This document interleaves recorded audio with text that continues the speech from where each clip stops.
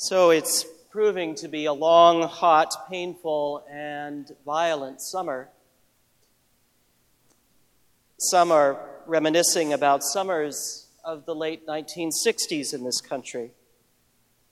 Others are starting to feel the edge of despair.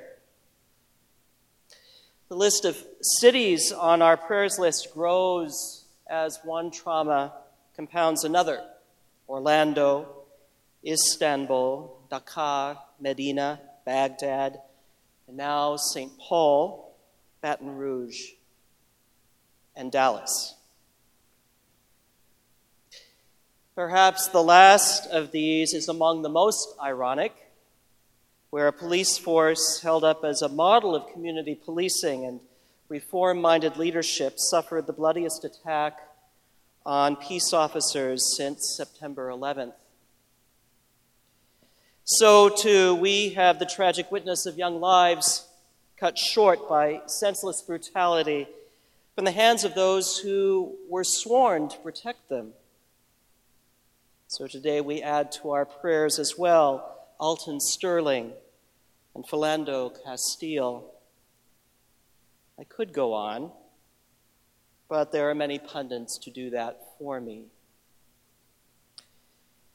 Some Sundays, the lectionary speaks presciently to our time, and this Sunday is one of those Sundays where we hear among the most familiar of Jesus' parables. The story is so familiar because so many of us were taught this as children, and at the surface it appears the most accessible and comprehensible of Jesus' many wisdom tales, so easy that the phrase Good Samaritan is a familiar phrase describing neighborliness to many who are outside the Christian faith. But sometimes the ease of telling causes the more powerful teaching of our Savior to elude us. Jesus is telling this story to his religious contemporaries who were very clear about who was worthy and righteous and who wasn't.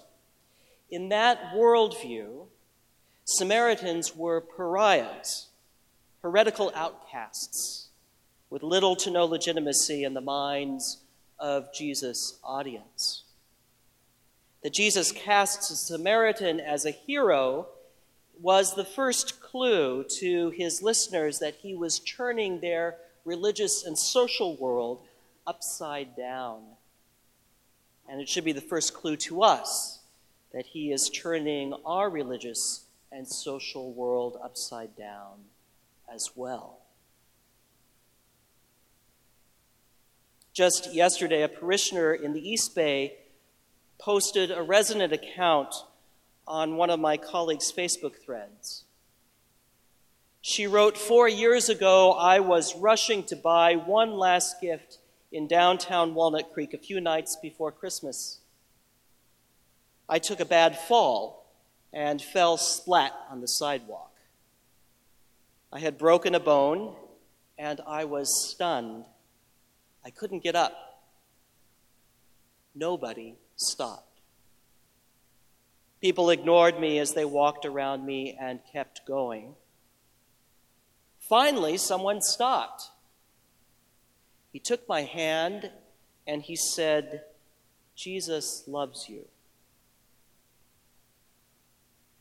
I recognized him as a local homeless man, unwashed, smelly, alcoholic, and so kind.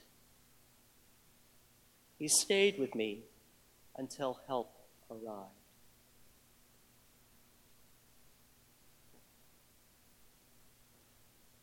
Twinned with the shock of the Samaritan's faithful witness is the indifference in Jesus' story of the esteemed religious authorities who crossed to the other side of the road. The lawyer who posed the question to Jesus would have recognized the priests and Levites as the faithful ones in his own day, and yet they are the ones who leave the man dying in the ditch. We in white America and particularly in the wealthy and often pious sanctums of our communities, were shaken this week by the image of brutality against African Americans and the ensuing violence. We should allow ourselves to be shaken, because then we have a chance of being shaken awake. And perhaps when we are shaken awake, we might notice a profound and possibly hopeful irony of our age. This sort of violence has been going on for generations. Even when chattel slavery was ended by the bloodiest war ever on American soil, even after the Constitution was amended and laws were rewritten, the threat against the lives of people of color, and particularly young African American men, continued. In some places, almost unabated. The data today is so plain to see for those who care to look, the disproportionate violence that befalls an entire generation of African Americans in many of our cities. Just this week on NPR, they were doing interviews of people who lived in parts of the Bay Area.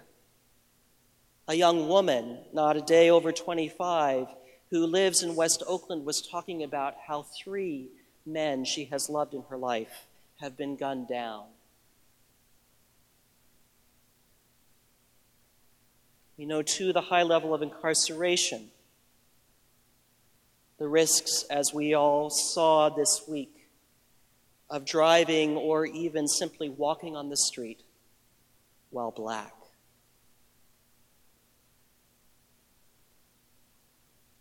So while our brothers lie bloodied and left dead in a ditch, we who are privileged by our race and class in America have been able to cross to the other side of the road.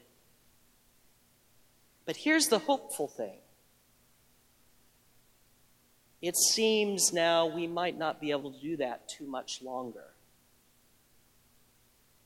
The cameras that now inhabit our fragile democracy and the ease of social media means that this brutality can't continue unnoticed. It can't go on without being posted, without going viral, without grabbing us out of our sometimes willful ignorance and drawing us back into the trauma that continues to make too many American streets feel like a war zone. Some of those streets, as we all know, are very close by.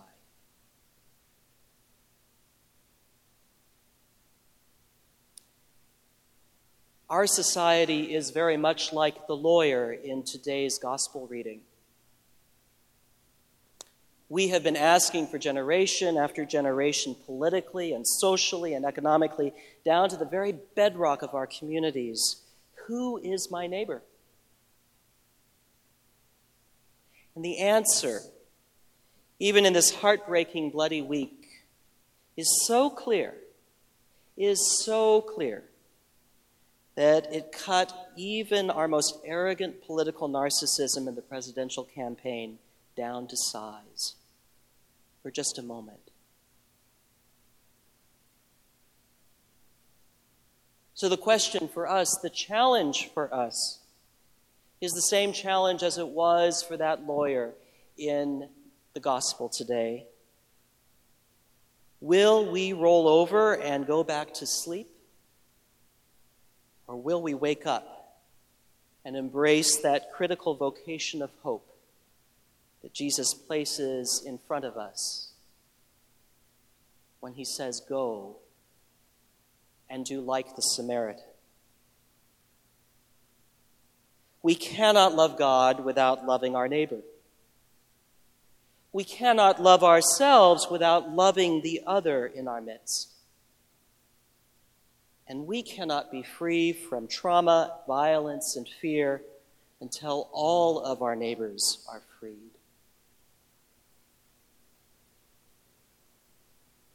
We are enjoined again this week in that great struggle embodied for us in broken bread and a common cup. our Savior who disclosed this struggle to us and calls us to it again and again, who calls us to that faithful path that leads to a cross. In that path is the transformation of all the pain and the history and the trauma and the brokenness in our communities that we carry. The pain of bereft mothers, sisters, brothers, fathers, families, neighborhoods, communities, nations, the whole world, all of it, carried in hope of transformation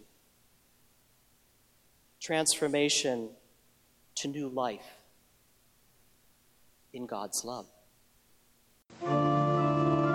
This has been a sermon podcast from the Episcopal Church of Our Savior, Mill Valley, California.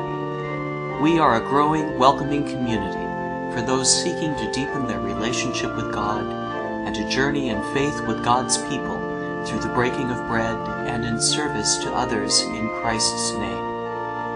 You can reach us by phone at 415-388-1907 or visit us online at oursaviormv.org. That's OURSAVIOURMV for millvalley.org. We wish you God's peace, and we hope to greet you in person very soon.